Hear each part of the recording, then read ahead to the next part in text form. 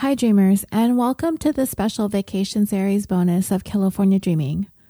For this, we are traveling to visit our neighbors to the north, Canada. This is where one of your Facebook group admins, Jen T, resides, specifically in the province of Ontario. And this episode is for her, and she's had a rough couple of days this last week or so. So I just want to let her know that I love her and I care about her. All of our admins and our group do. And I want to thank her for her contribution and support of the group and the show. Now, this isn't going to be the episode that we had voted on a few weeks back, which was the Shed-In Massacre. The case, as it turns out, is very long and complicated. And over the past couple of months that I've been trying to tackle that story, I simply haven't been able to dedicate the time it's going to take to get it put together for you in a meaningful way. Not only that, a few listeners have indicated that massacres aren't a favorite topic of discussion. Though I don't intend to shy away from those types of cases, it just didn't seem like that particular story was going to come together well for me. At least, not right now. So for now, I found a case that not only ties into our vacation destination of Ontario, Canada, but part of the story also takes place in California and Arizona as well. And it's a pretty good follow-up to episode 92, The Tale of Nixon's Dirty Millions. So, without further ado, California Dreaming proudly presents this latest installment of our show's vacation series. Straight out of Ottawa, Ontario, Canada, The Tale of the Stopwatch Gang. Stephen Reed is one of the most infamous bank robbers Canada had ever known. If you listen to episode 92, then you recall we discussed the fall of the bank robbery. It just isn't as easy as it used to be. Did bank robberies have a heyday? Probably. It might have been more like a Hay century. The first bank opened in the United States in 1791, but the first bank robbery on record didn't occur until well into the 1800s. From then on, bank robberies were a thing people could get away with, and could get away with a lot. This carried on until the 1970s, the 80s, even into the 90s. But now, as we said in episode 92, technology is standing in the way of bank robberies being an easy take anymore. And Stephen Reed was a prolific bank robber. Him, along with his partners in crime, Patty Mitchell and Lionel Wright. Together, they would rob several dozen banks and make away with millions of dollars. If they were caught, they'd manage to pull off prison breaks. They made headlines across Canada as well as the United States. And law enforcement on both sides of the border were after these guys for years. The FBI would give this trio of bandits a nickname, the Stopwatch Gang. Stephen was sometimes known to wear a really large stopwatch around his neck in order to keep time during their robberies. Honestly, when I read this detail, I pictured a stopwatch the size of those clocks Flava Flav used to wear back in the 90s. I don't know if he still does. I just imagine these guys going into banks with huge clocks around their necks, but I'm fairly certain their stopwatches weren't that obnoxious. And these guys, they were efficient and well organized. And they usually donned Halloween masks during the course of their robberies in order to obscure their identities. Even the FBI would have to concede that these guys were good. You'd have to have a measure of respect for that. Even though they were doing something illegal, they still had respect for the guys. According to Stephen, what made them a success was the fact that they did their homework. If someone decided to rob a bank out of sheer desperation, there is little chance very much planning went into that heist. Those guys are the guys that fail. The ones who take their time, they study their targets. They know how the system works. And the bank robbery will almost always be a success. Stephen was one of 10 children raised in Massey, Ontario, a very small town with a population of about 1,200 at that time, though as of the last census has grown to a little more than 3,200 people. He described his dad as hard-working and hard-drinking, but he did what he could to take care of the large family. They always seemed to be just barely scraping by growing up, but growing up, the kids made the best of what they did have and they enjoyed it. Hunting, spending summers at the rivers, endless forests to play in. He had not a bad word to say about his family. He was raised well, taken care of well. He earned good marks in school, and he had once had aspirations of becoming a hockey player. But by the time Stephen hit his teen years, things took a turn for the worse for him. He got caught up in drug use, and he started running away from home. The first time, he went more than 2,000 miles, or 3,218 kilometers west, all the way over to Vancouver. And that's some serious running away from home. Vancouver has a rough, dark side to it, where people are often without places to stay, without money in their pockets, and looking for ways to get high. If Stephen ever came into any money, all of it would be spent on a heroin addiction that had a firm grip on his young life. This stint on the streets, it didn't last all that long. He would end up going back home to Massey, and he got himself back into high school. But a couple of years later, by the time Stephen was 15, he ran off again. But this time, he would find himself arrested and locked up in jail. This was his first time. He was busted selling a bag of hashish to an undercover. He would go on to be arrested for a second time the following year on another drug charge. The teen found himself banished to solitary confinement on the day before Christmas that year at Burnaby's Ocala prison. Heartbroken and desperate, he began crying and pleading to God that if he got him out of this, he swore he would never do drugs or break the law ever again. But God never answered. Running away and homeless again by the time he was 17, Stephen found himself on the streets of London, Ontario. And there he would be introduced to methamphetamines. Before long, he had developed a $500 a day habit. At least that would have been the extent of his habit if he had $500 a day to spend. His answer to feeding and maintaining his addiction was bank robbery. At 17 years of age, he purchased a gun and committed his very first bank robbery. This was the desperation heist that he had described, and he managed to pull it off without a hitch. So from the age of 17 to 20, Stephen would continue to rob banks in order to support his meth addiction. But along with his successful bank robberies, he became somewhat of a braggart. He blabbed a lot about his exploits, and he always had tons of cash on him.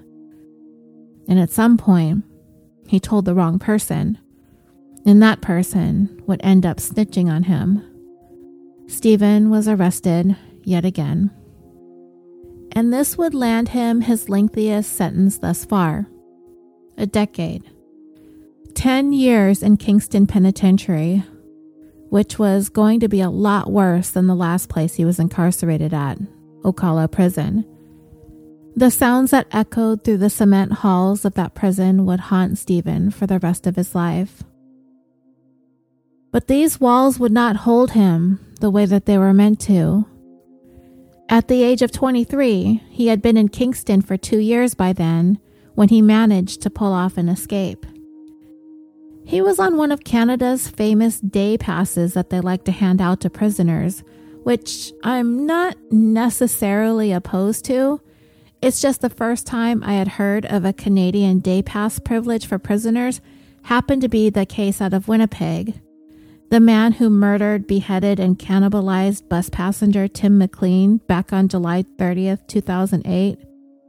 His killer, Vincent Lee, after a minimal amount of time in prison, was given some day passes, and I was like, what? Didn't this guy randomly kill and eat somebody on a Greyhound bus? How is he getting day passes to go hang out in the city? Well, it's because that's how they do things in Canada, apparently. So Stephen is on his day pass from prison.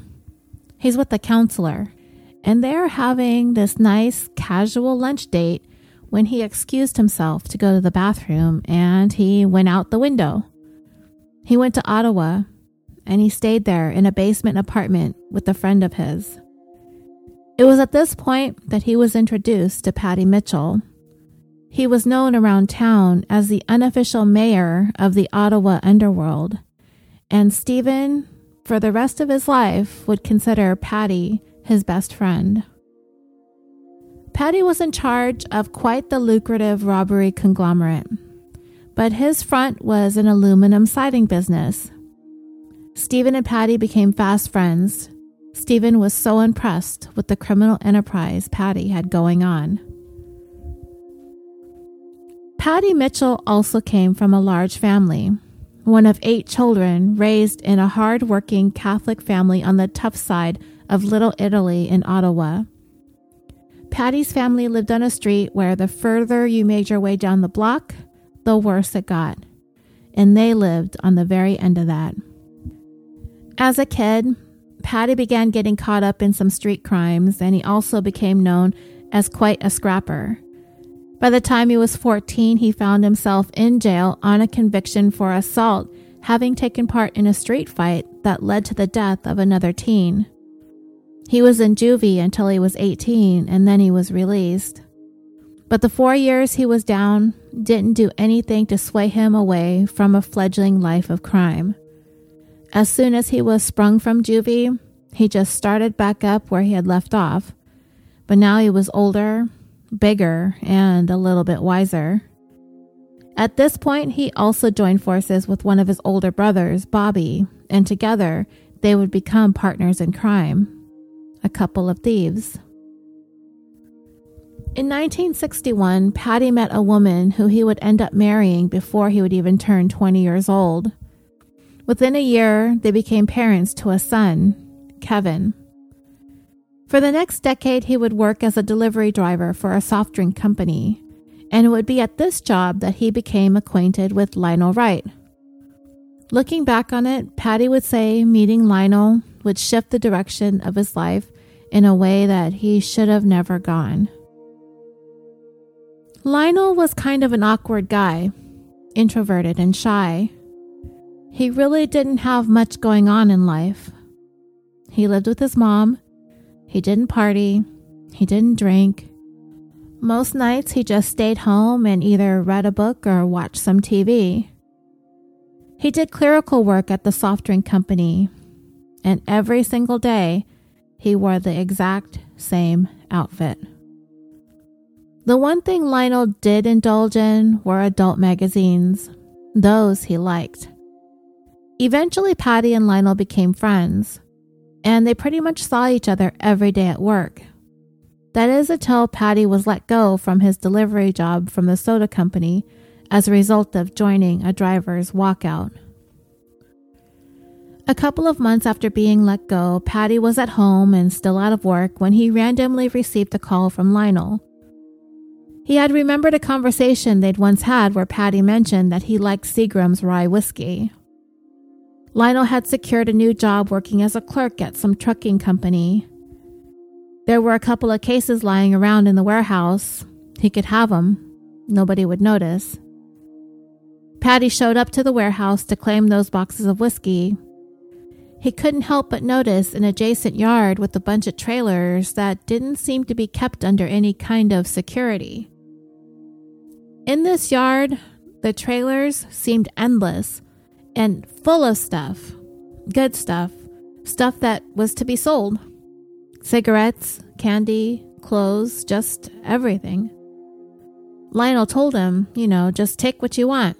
He'd fudge the paperwork and someone else could take the blame for the missing stuff.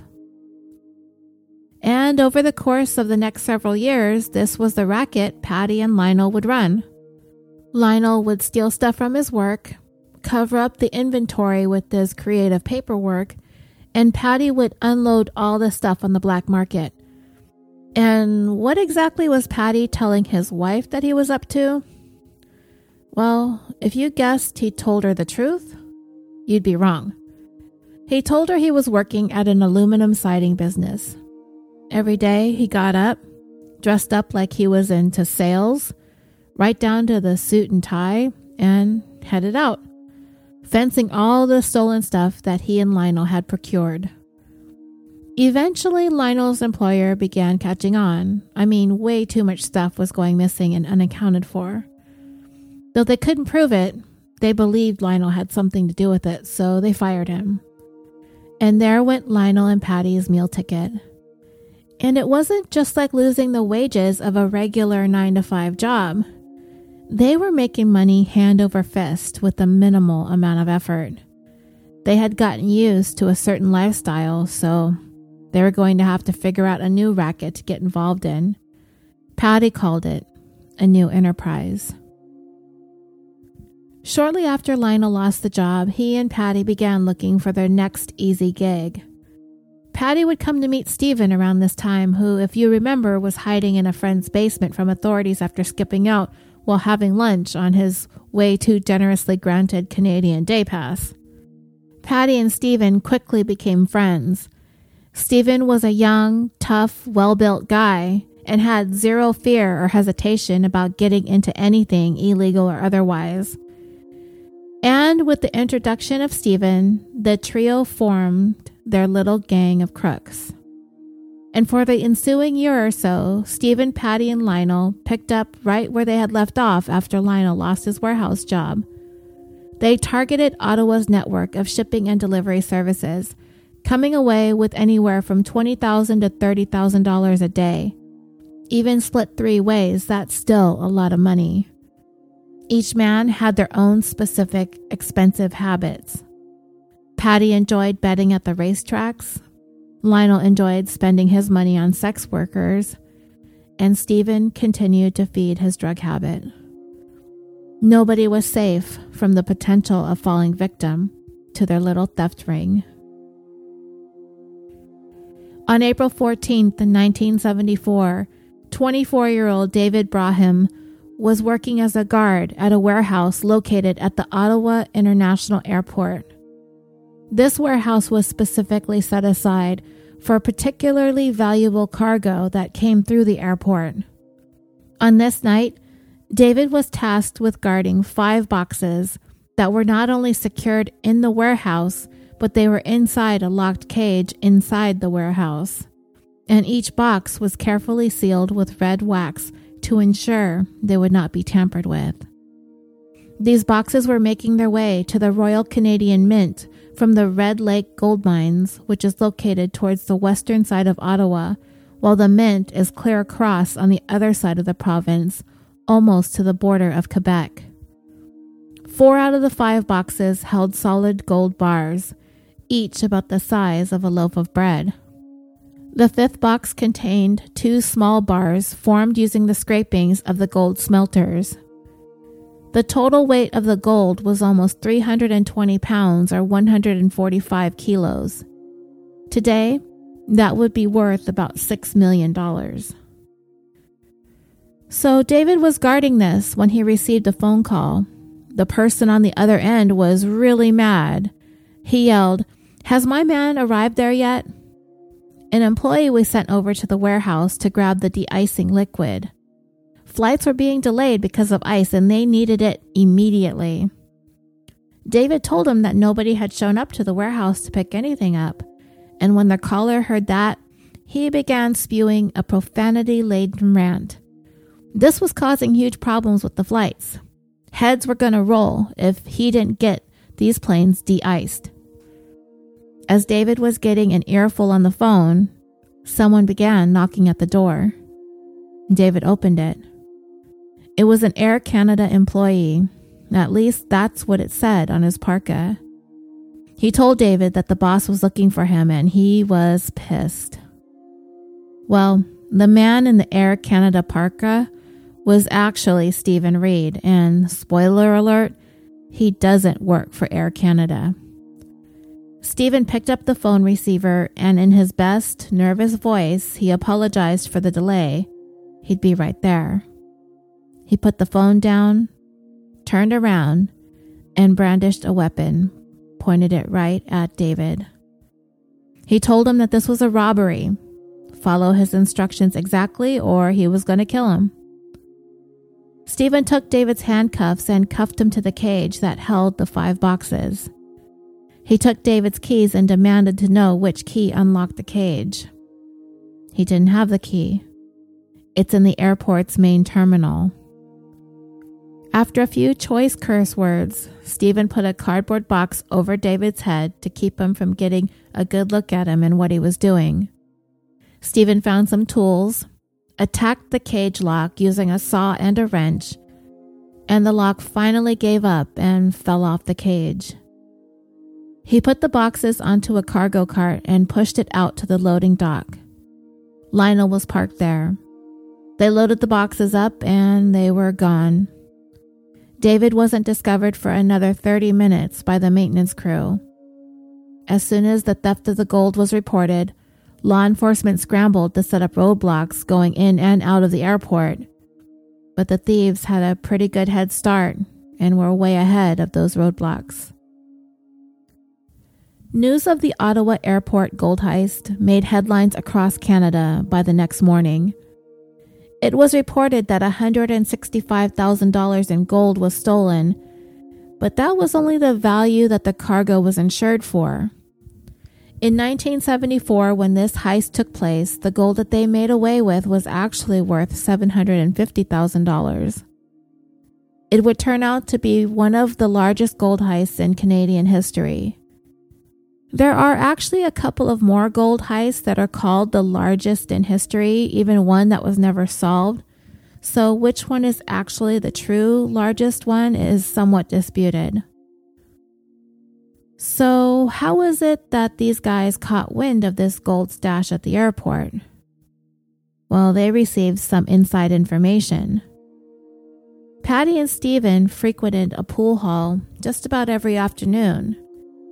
It was there they would come to know a guy named Gary Coutanche. He worked for Air Canada, a baggage handler.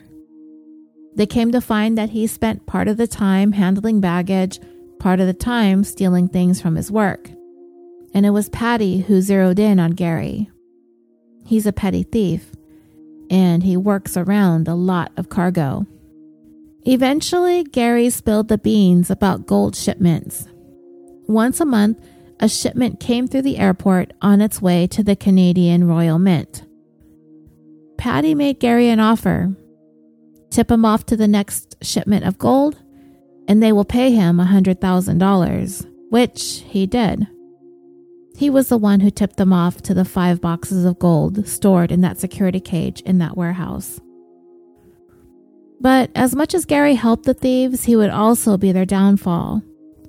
In the weeks that followed the gold heist, law enforcement are keeping a close eye on the airport and everyone employed there as well, because from the very beginning, they suspected it was an inside job.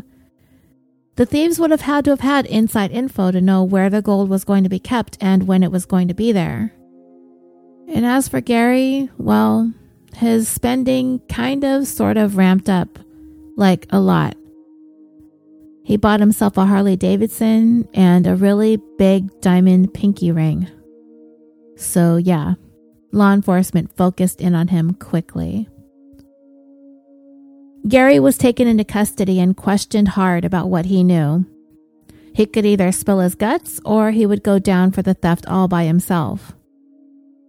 They knew the thief wore an Air Canada jacket. And what do you know, Gary? You work for Air Canada. And all of a sudden you're making these super conspicuous purchases. Yeah, they told him, talk or go down alone. So in exchange for full immunity, he rolled over on Stephen, Patty, and Lionel. Besides that, Patty, who had promised Gary $100,000, had only given him a fraction of the money. He made numerous promises to get the money to him once they fenced off all the gold, but Gary was bugging Patty incessantly, and this annoyed him. Finally, Paddy gave him $10,000 out of his own pocket to placate him until he unloaded the gold. And he also warned Gary to not do any kind of spending that would draw attention to himself. He obviously didn't listen. Paddy had already been on the Ottawa police's radar. He had yet to have racked up any convictions for anything, but it was a known fact that he was frequently involved in criminal activity. But other than Gary's confession and implication of Paddy and Lionel, investigators were going to need more proof than the word of an admitted crook. So they would have to sit and wait and watch. Finally, about a year later, Gary was contacted by Paddy. Could he do him a favor? He's got this suitcase coming through. Could he help slide it past customs? Now, I'm surprised that Gary is still working for Air Canada, but then again, we are talking about Canada with all of their second chances and their leniency and day passes, so whatever. Well, Gary turned around and informed the Ottawa police, and they in turn confiscated the luggage. And when they opened it, they discovered it was filled with bags of cocaine. Paddy and Lionel were subsequently taken into custody on March 3rd, 1975, and charged with drug trafficking. They were both convicted and sentenced to 17 years in prison. Paddy was slapped with an additional 3 years because he had in his possession 6 stolen gold bars. Investigators had been surveilling the men, and Paddy was recorded on a wiretap making arrangements to sell the gold. Stephen did not take part in the drug smuggling. He left Canada. Remember, he was still on the run, having skipped out on that day pass. After the gold heist, he crossed over into the United States. With a girlfriend, he traveled to Miami, Florida, and eventually ended up in Arizona. Before long, his money ran dry, and he decided to return to Canada, landing in Kingston, Ontario. The addiction to drugs that had plagued him continued to do so, and soon he was back to using again, both meth and heroin. He also started bragging about being part of the great gold heist, and someone squealed on him. He was eventually convicted for his role in that, and that tacked on an additional 10 years to the sentence he still needed to serve from his previous conviction. All 3 men would end up at Ottawa's detention center while they waited to see which prison they would be sent to. And apparently, the security at this place was minimal at best. The building was surrounded by one chain-link fence, and all of that was surrounded by woods. So sometime in October of 1976, Lionel was in the prison yard when he noticed a man scurrying towards the prison fence. There was one guard standing nearby, and this man approached the guard, pointed a gun at him, and demanded that he drop his weapon, and then he threw a duffel bag over the fence. Suddenly, several inmates headed towards the bag, which contained a pair of bolt cutters, which they promptly used to create a hole in the chain-link fence. Now, the group of inmates that came down to the fence where the duffel bag was tossed, each of them were involved in this. Lionel was not a part of the deal. He just happened to be loitering in the vicinity and saw what was going on. He saw the chance to go, and he took it. As a group of inmates made their way through the hole that they had cut in the fence, Lionel followed suit. They went through some fields and into the woods, finally making their way to a nearby road where a car was waiting to pick them up. Lionel got in like he belonged there. Nobody in the group really noticed the stowaway until after the car had been driving for a little while. Once they noticed, they pulled over and kicked him out. They'd all be picked up the next day and taken back into custody, but Lionel remained a fugitive. I'm no expert when it comes to prison breaks, but it seems as though the worst thing to do would be to stick together and stay in town. Lionel had the right idea. Not only did he part ways with the larger group, albeit involuntarily, not only did he get out of Ottawa, not only did he get out of Ontario, he got out of Canada, and went as far down south the eastern seaboard one possibly can, ending up right smack in the middle of central Florida in a city called Dundee. He knew a guy, also from Ottawa, who managed a motel in the town and told him to hit him up when he got there. He could stay there. He could have a job. These bank robbers, man, they know how to find and keep legit friends who have their backs, right? Remember Harry Barber in our Nixon episode? He knew a guy too, the apartment landlord who gave him a place and a job. I guess the moral of the story is, if you ever plan on being a fugitive from justice, well then keep some landlords and hoteliers in your contacts.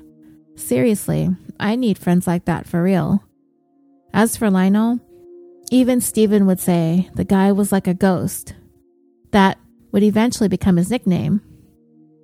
He could go and be anywhere and nobody would ever notice him. He just blended into the background. In the meantime, when it came to Steven and Patty, Canada wasn't going to mess around with these guys anymore. They were headed to the most secure prison in the province, Millhaven Institution. It was considered secure, but what that meant is that it housed Canada's most violent inmates as well. And it definitely lived up to that reputation and continues to do so today. This is where one of Canada's most infamous serial killers and rapists, Paul Bernardo, is currently housed. I wonder if he's ever applied for a day pass. Anyhow, the first day Steven and Patty arrived, an inmate was beaten to death by another inmate with a piece of metal pipe. So after that, the two new arrivals began making plans to escape. They started off by getting in tip-top shape. They ran, they did whatever exercises they could in the yard, push-ups, pull-ups, anything they needed in order to be physically able to pull off an escape, especially getting over fences. The prison, for its part, seemed to be well prepared for escape attempts. There were signs posted around the workout yard that if they crossed over certain areas blocked off by fences, they are subject to being shot to death. And there were guard towers manned 24 hours a day with orders to shoot anyone who attempted an escape. Steven and Patty took part in numerous unsuccessful attempts to escape, one of which ended up with an inmate being shot and killed as he ascended the fence. The most determined attempt at an escape involved a plan to dig an underground tunnel and slowly make their way to the other side of the fence. After breaking into a small shed that was located in the prison yard, they began slowly digging a tunnel, using small gardening tools and their bare hands. Little by little, they dug soil out, hid the dirt in little bags, tucked those into their jackets in order to scatter it about the yard. The undertaking took months, and just when they were about 36 yards or 33 meters away from the fence, Ontario was hit by a record-breaking heat wave.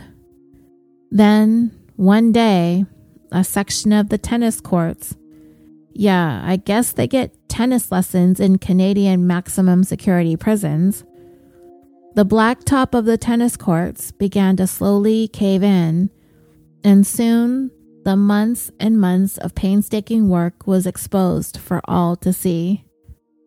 I imagine it looking like a fault line suddenly appearing. This long, straight, human-sized gopher tunnel completely buckled in. It was then Steven lost hope that he was going to be able to escape from Millhaven. Every attempt had failed. So he went on to plan B. Time to turn up the charm. If the two of them began acting like model prisoners, maybe they can earn a transfer to a more relaxed facility where their chances of escaping would be better. So how was he going to go about making nice with the prison staff? He settled on taking up styling hair. He needed to express an interest in gaining marketable skills once he would be released from prison. And if he did that, over time, once he proved his genuine interest in the field, he could be sent to a less secure place for more job training. And his plan worked. In late 1978, Stephen was relocated to a medium security prison in Kingston called Joyceville, and there he would receive more training in styling hair. 6 months later, Patty arrived as well, along with a glowing letter of recommendation from the warden at Millhaven when he got there. Stephen had already schmoozed his way into the good graces of the warden at Joyceville. He was one of his favorite inmates, as well as the star player on the prison hockey team. I didn't know that was a thing either. I mean, prison never sounds like a good time, but tennis and hockey? Oh, Canada. It doesn't sound all that bad, especially if you know how to work the system, like our guys here, Stephen and Patty. And by the time Patty got there, Stephen already had an escape plan ready. He'd have to leave Patty behind, but he promised him he would come back for him. A few months after Patty's arrival, Stephen's opportunity finally came. On August 15th, 1979, he was approved for wait for it, a day pass. Yay, Canada's famous day passes strikes again. The warden approved for him to go on a day trip to downtown Kingston at a salon while accompanied by one guard. They spent the good part of the morning at the salon, doing hair, learning some tips, having just a nice old time. Stephen getting all of this training for his post-prison life, right? And for their day pass lunch date, the two decided on some Chinese cuisine. Isn't that special? And just like he did before on his last freaking day pass, nature called and Stephen once again excused himself to the restroom, and once again he climbed out the restaurant's windows. He ran to a prearranged meeting place where his getaway driver was scheduled to meet him at a Holiday Inn about 5 blocks away. Once again, Canada and their frickin' day passes fail again. As Stephen composed himself before going inside, he looked up at a banner that was hanging outside the entrance of the hotel that said, quote, "Welcome Ontario Detectives." Of all the darndest places, the local police were having their annual convention right there at this Holiday Inn. Doing the best he could to not look like he just sprinted 5 blocks away from his day pass guard, he pulled himself together and just made his way through the crowd of cops. Any one of them could have been assigned to one of his cases. They could have recognized his face, but no.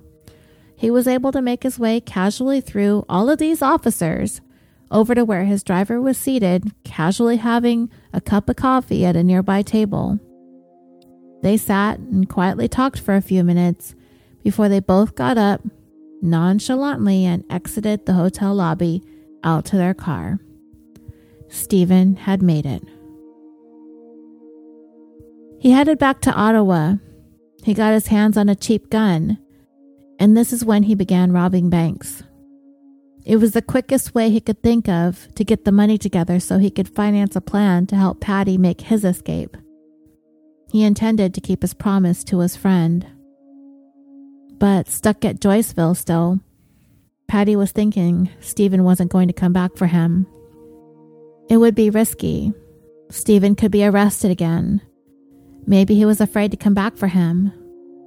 Maybe he had fallen back into his old drug habits. But that wasn't the case. Stephen wasn't going to let him down.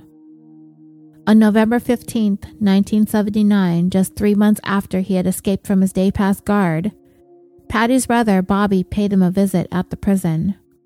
During their chat, he leaned in and quietly whispered, "Today's the day."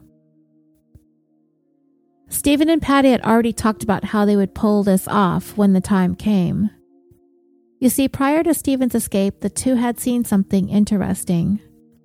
They watched an ill inmate being taken out of the prison to a nearby hospital. And when this happened, the inmate had only been accompanied by one guard. This is where they'd be able to plan a break. So they made their plan.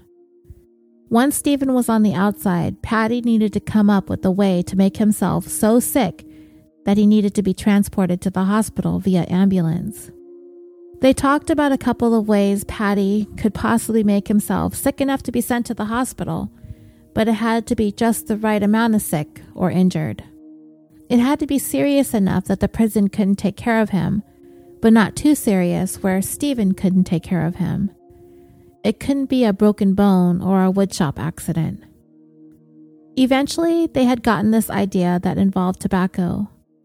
They had heard a story once about an inmate that caused himself a nicotine overdose, though it isn't clear if it was accidental or on purpose, but the prison staff thought it appeared as though he was having a heart attack. They could get their hands on cigarettes, that wouldn't be a problem, and a nicotine overdose was something Patty could recover from on his own. So that was the plan. Stephen made sure Patty wanted to go through with it. He had a lot more to lose than Stephen did. Patty had a family, his wife, and his kids. He'd have to be on the run. That meant he couldn't see them. He was down to break Patty out, but after that, they would be on the run forever. Patty accepted the prospect of that. Being on the run was better than being locked up in prison.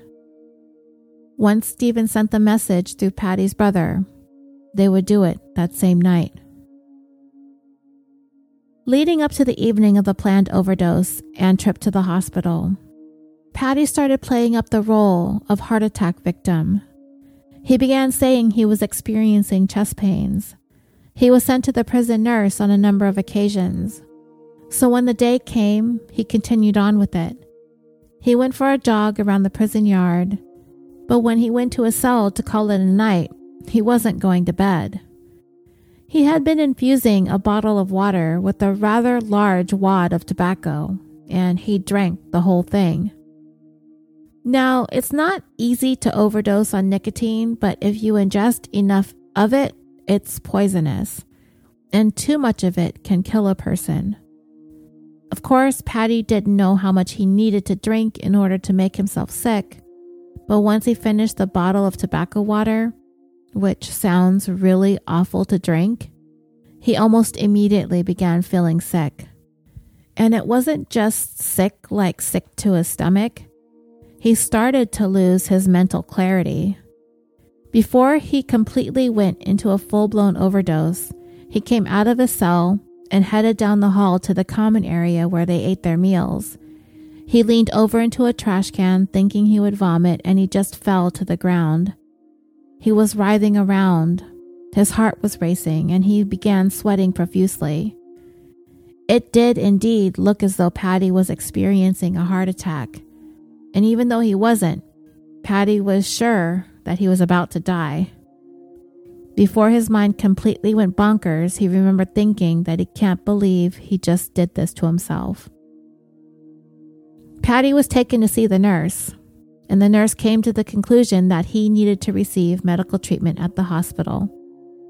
Handcuffed to a gurney, leg irons on as well, Patty was wheeled out to an ambulance to be transported to the hospital. With him were 2 paramedics and 2 security guards, and they were not armed. Why were they not armed? I'm pretty sure the answer is because Canada. But seriously, I'm kidding. I don't know why they weren't armed. I guess they figured with the inmate secured to the gurney, it would probably be safer to travel without guns. At this point, Patty lost all lucidity. He was sick as a dog, and he wasn't seeing or thinking straight. He was having hallucinations as he was riding in the ambulance. And when the ambulance arrived at the hospital, the paramedics saw a sign on the emergency room entrance that the area was under construction. Please use the side door. So the ambulance backed into a small driveway where there were 2 men wearing scrubs and surgical masks. Next to them was a van. One of the paramedics began telling the men in scrubs about the patient, his symptoms, etc., when he suddenly noticed that one of the 2 men brandished a revolver. It was Stephen. The other guy was a friend that he had recruited to help. Lionel had offered to come back up from Florida to help bust Patty out, but Stephen told him to sit tight, to stay in Florida. Stephen told the 2 paramedics and the 2 guards to do what he says or he would blow their heads off.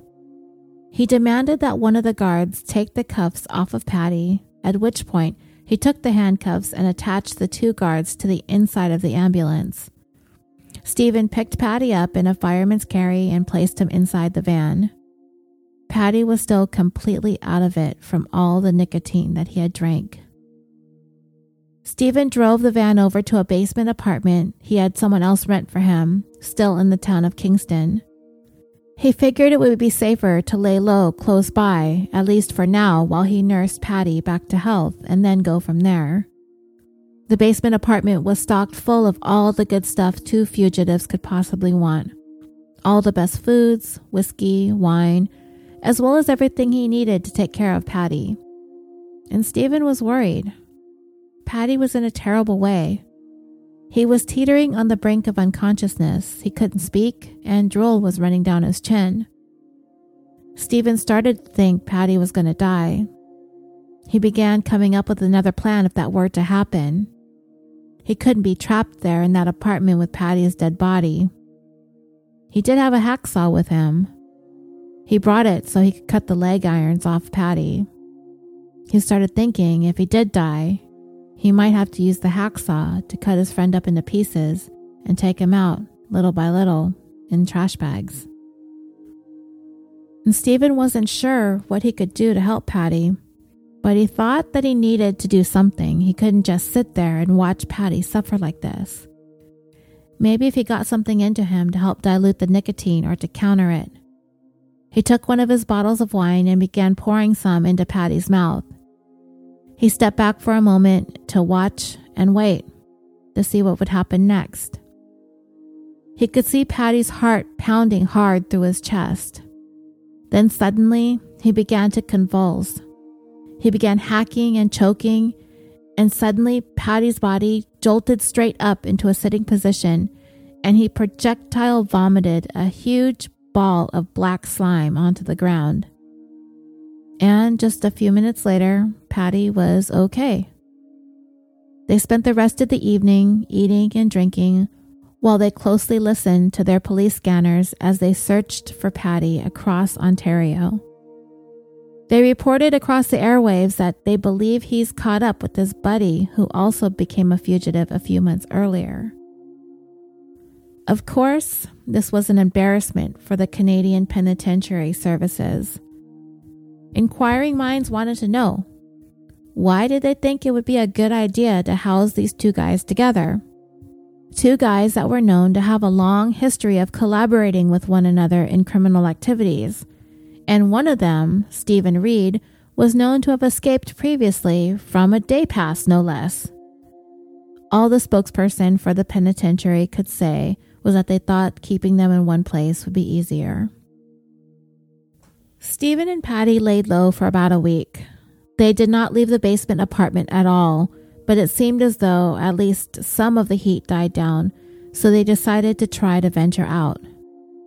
And you know, by this time, Stephen had all kinds of training when it came to styling hair, thanks to the Canadian justice system. So he put it to good use by giving Patty a new look. He dyed and permed his hair, and with that, they got themselves some fake IDs and left Ontario. They headed east to Montreal, Quebec.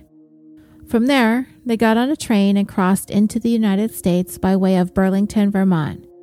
And from there, they took a flight to New York City, and then they made their way south to the Sunshine State of Florida.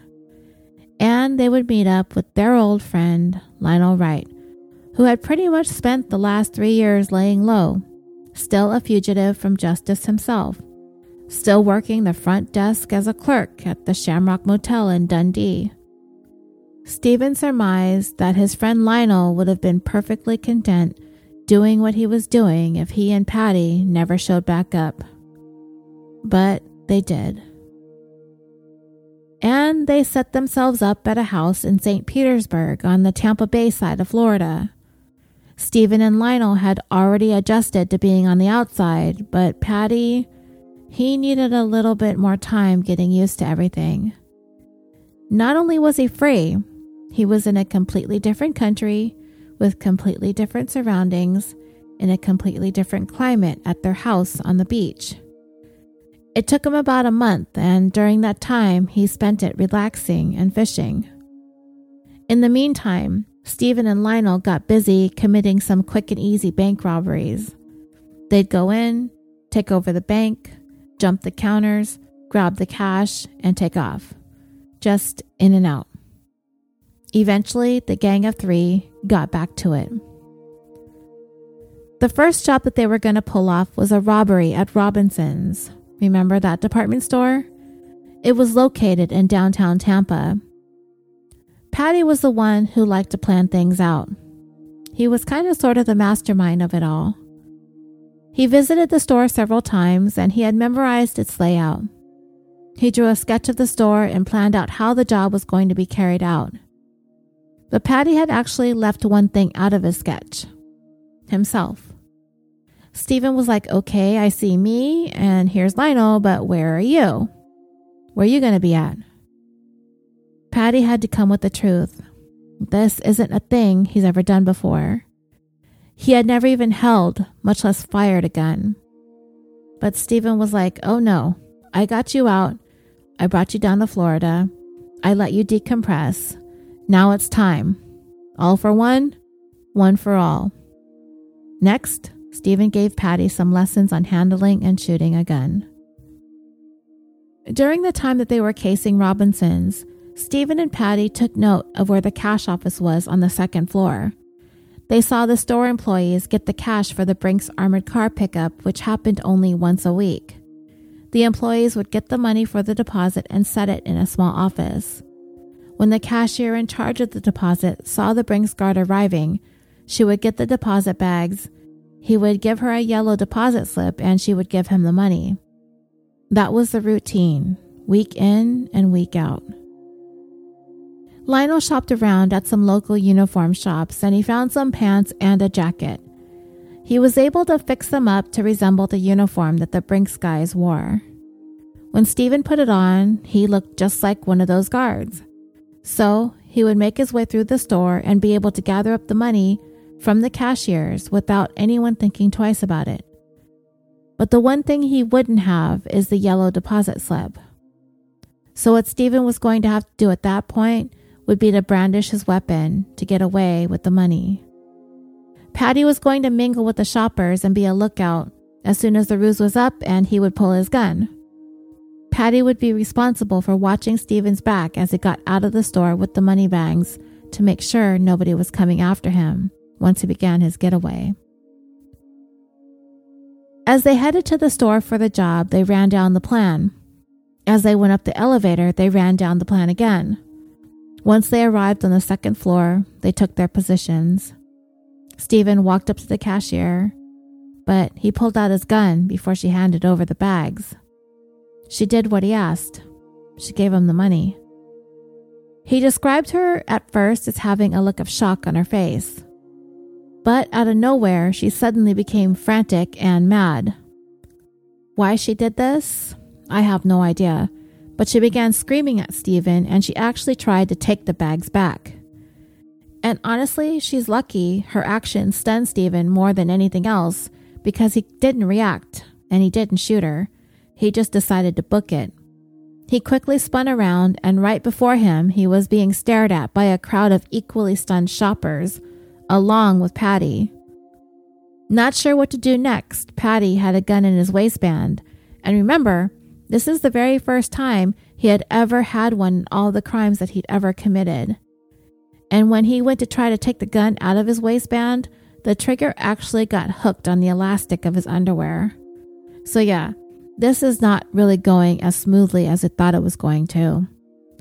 They quickly made their way back to the elevator and Patty was freaking out. Stephen slapped his hand as he was attempting to push every elevator button and told him to get back. He's got the gun. He's got the uniform. Just shut up and follow me. They hurried their way out of the store and to the car where Lionel was waiting for them. He could see right away that Patty was traumatized. They decided from then on, Patty would have to be the driver. He just didn't have the nerves needed to do this sort of stuff. After that, the trio turned to robbing banks rather than Brink's pickup trucks. They pretty much had it down to a science. They'd pick a place at least 30 minutes away from where they lived, and they'd rent a motel room. From there, they would start casing some of the nearby banks. Once they settled on one, Lionel would do the bulk of the planning. He drew up the possible escape routes. He would watch intersections and time the signal lights. He would look to see where traffic would get jammed up. He even took note of when garbage pickups happened just so he could plan around obstructions like that when it came to their getaway. While Lionel was busy planning the routes, the timing, and the escape, Stephen and Patty became bank customers. They opened up new accounts. They'd go in every other day to conduct a variety of transactions, and while they were doing so, they would make small talk with all the tellers.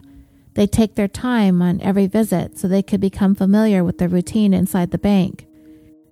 They looked at the guards. Where would they usually be standing? What time did the manager take his lunch break? What time of day did they have the vault door open? They got themselves some safe deposit boxes so they could get a good look inside the vault as well.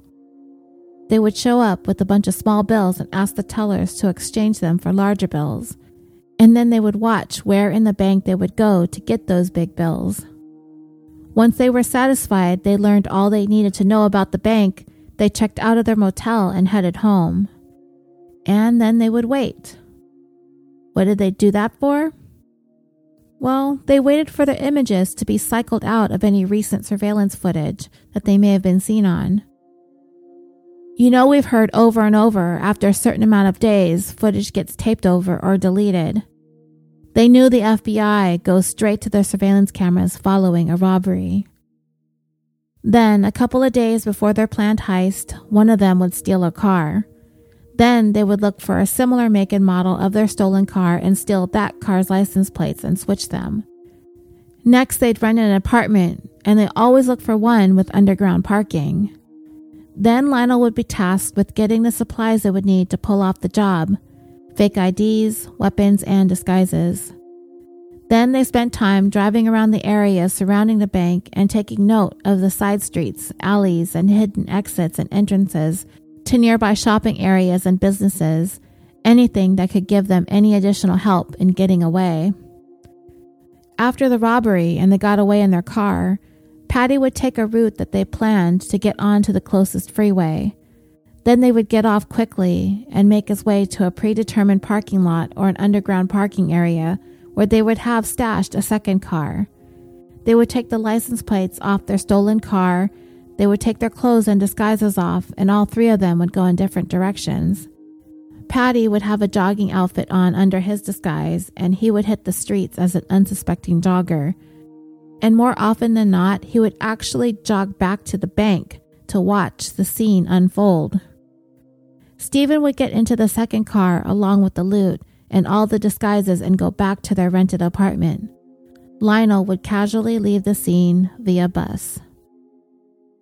After some time robbing banks throughout Florida, things were getting a little bit too uncomfortable as law enforcement was bringing down the heat. So their next stop had to be another beach community. This time their destination was beautiful San Diego, California.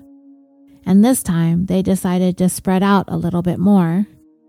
They rented 2 apartments in one complex, as well as a third that would be their stash house of sorts, a place where they would stockpile their weapons. And by this time, they were also using bulletproof vests, as armored car employees were now very well armed. And California was considered to be a gold mine. Hundreds of miles up and down the western coast of the United States, dotted with hundreds and hundreds of banks to choose from. And their gang had their eye on every single one of them from San Diego to the Bay. Even though they made it a rule of thumb to not do crimes in their own neighborhood, they just couldn't help themselves. Too many banks tempting them. In the span of 7 weeks, they stole $21,270 from Wells Fargo, $24,661 from Solar Credit Union, $19,225 from First Bank, and $8,210 from Bank of America. And this is when it was first reported by witnesses that one of the bandits had a large stopwatch hanging from his neck, and he could be seen looking at it as the robbery was in progress. This is when they were dubbed the Stopwatch Gang by the FBI. Agent Norman Zagrosi was the head of the FBI San Diego office at the time the Stopwatch Gang were pulling off their heist in his city. As a part of their strategy in investigating serial bank robberies committed by the same person or persons is to give each one nicknames, like they did with the Stopwatch Gang. It tends to garner more attention from the media and the public. They find something that stands out about the robbers and assign them a name based on that. The Stopwatch Gang was urgent on Agent Zagrosi's to-do list. The FBI even ponied up a reward, which was not a thing they typically did at the time. Even though things were going well for the Stopwatch Gang, the anxiety started getting to Patty. They had pulled off so many robberies and the FBI were looking so hard for them. They had this bounty on their heads. It was just too much for him. He confided in Stephen and Lionel that he had to step away for a bit. After a series of heists they successfully pulled off in Northern California, the gang split up for a while. Patty headed to the Pacific Northwest, where he began a relationship with a waitress that he met, and he settled down in a remote cabin located near Mount St. Helens. Stephen and Lionel went towards the east. They traveled through the Sierra Nevada mountains, cut through the state of Nevada, and finally decided to settle down in Sedona, Arizona. And they really enjoyed living in Sedona. They rented a cabin in a quaint little area called Oak Creek Canyon. They got along well with their neighbors with the story they had spun. Stephen took on the alias Tim Pfeiffer, CEO of a concert lighting and equipment company, and Lionel became Stephen Kirkland, company logistics director. They were from California, which is where their company is based. They just love Sedona, so they choose to live there. But you know and I know that there is no such company. You know, they can't exactly tell people what they really do. And even though Patty had seen his way out for the time being, Stephen and Lionel continued robbing banks. They committed 2 robberies in Phoenix and 1 in Little Rock, Arkansas. If they needed help, they'd bring in an old friend to join in, all the while constantly casing banks to hit for future heists. Patty didn't stay away forever, though. By 1980, he was ready to rejoin his old buddies. And with that, the Stopwatch Gang was back together again. And even though they were able to pull off all these bank robberies without a hitch, it wasn't lost on them that a lot of it had to do with luck. They didn't dilute themselves into thinking they could go on like this forever. Eventually, luck can and will run dry. They came to the conclusion that continuing at the pace they were, committing all these small-time heists, things were probably going to catch up with them. They decided they needed one big heist, one big take, where they could get away with enough money to carry them for a while so they could take time to figure out something a little more long-term. Still illegal, but long-term nonetheless. They thought about it, and what they came up with was to hit a bank branch that was big and busy on the weekends. They settled on a Bank of America back in San Diego. They had hit that particular branch previously, but since then, they relocated to a much busier location. The Stopwatch Gang made their way back to San Diego to do the pre-robbery casing and planning that had been an essential part of every job that they pulled off. They saw that the armored car company, Loomis, came every Tuesday to pick up the cash overflow from the weekend. And from the looks of the bags the Loomis guards picked up, it was a lot. They spent time watching the pickups. Using an alias with an Arizona ID, Lionel rented a car from the airport. He again fixed up the car again with stolen plates from a similar make and model car. They also dressed it up by putting a bright racing stripe down each side of the car. Another thing they made a habit of: they watched the news coverage of the robberies. They wanted to know what witnesses had to say about them, what they remembered, and it tended to be things that stood out more. Obvious details like, for example, the car had a bright yellow racing stripe. Not only did they dress up the car with conspicuous things witnesses would remember, they also decided to come up with conspicuous disguises as well. Stephen had this habit of leaving a bandana hanging out of his pocket, and it never failed. The news always reported on the bandana, every single time. And finally, it was go time. But dreamers, we are going to stop here so I can take some time getting the conclusion of this case together for you. Part 2 of the Stopwatch Gang will be available in a day or so following this. It depends apparently on Fred getting off his lazy butt and getting to work. So you all will have to be patient. Stay calm, and I will let you know when I feel like giving you the second half of this bonus. Until then, sweet dreams.